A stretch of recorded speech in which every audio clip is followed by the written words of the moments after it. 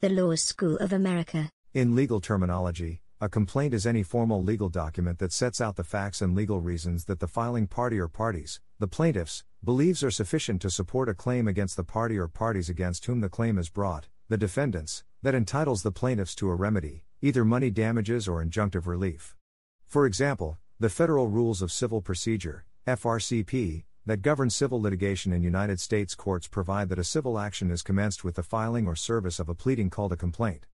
Civil court rules in states that have incorporated the Federal Rules of Civil Procedure use the same term for the same pleading. In civil law, a complaint is the first formal action taken to officially begin a lawsuit. This written document contains the allegations against the defense, the specific laws violated, the facts that led to the dispute, and any demands made by the plaintiff to restore justice. In some jurisdictions, specific types of criminal cases may also be commenced by the filing of a complaint, also sometimes called a criminal complaint or felony complaint. Most criminal cases are prosecuted in the name of the governmental authority that promulgates criminal statutes and enforces the police power of the state with the goal of seeking criminal sanctions, such as the state, also sometimes called the people, or crown, in Commonwealth realms. In the United States, the complaint is often associated with misdemeanor criminal charges presented by the prosecutor without the grand jury process. In most U.S. jurisdictions, the charging instrument presented to and authorized by a grand jury is referred to as an indictment. United States. Virtually every U.S. state has some forms available on the web for most common complaints for lawyers and self-representing litigants. If a petitioner cannot find an appropriate form in their state, they often can modify a form from another state to fit his or her request. Several United States federal courts publish general guidelines for the petitioners and civil rights complaint forms.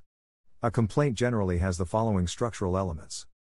Caption and heading, lists name, address and telephone number of the filing attorney or self-representing litigant at the top of the complaint. The case caption usually also indicates the court in which the case originates, names of the parties and a brief description of the document.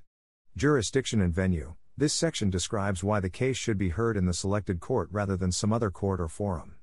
Parties, identifies plaintiffs and defendants. Definitions, optional section which defines some terms used throughout the document. The main purpose of a definition is to achieve clarity without needless repetition. Statement of facts, lists facts that brought the case to the court.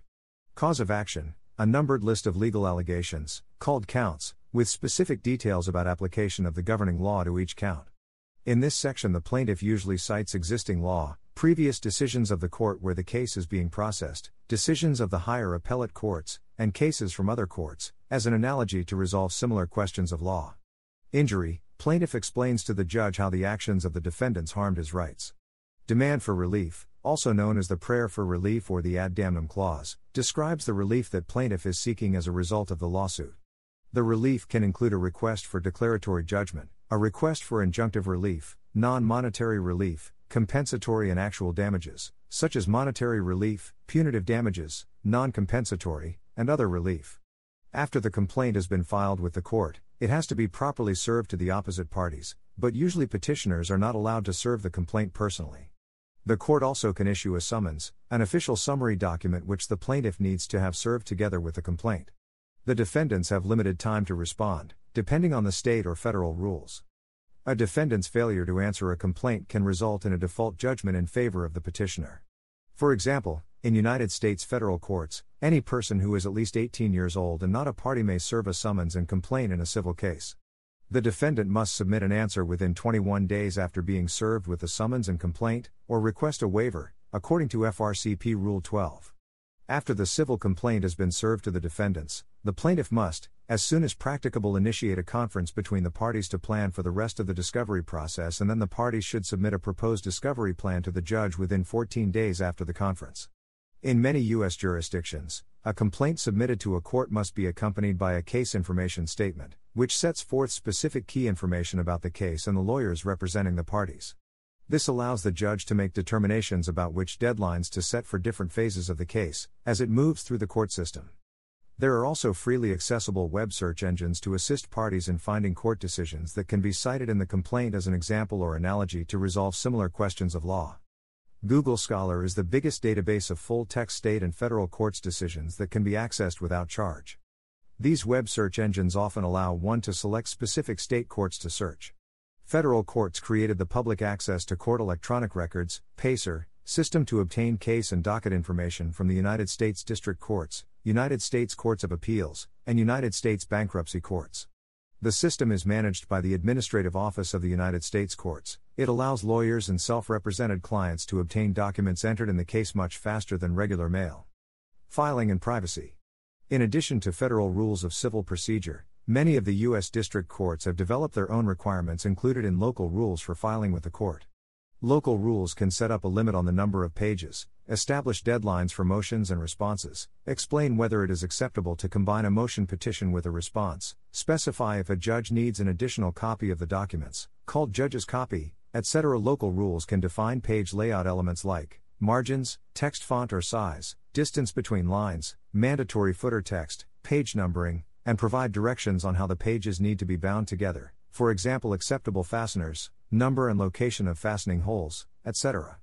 If the filed motion does not comply with the local rules, then the judge can choose to strike the motion completely, or order the party to refile its motion, or grant a special exception to the local rules.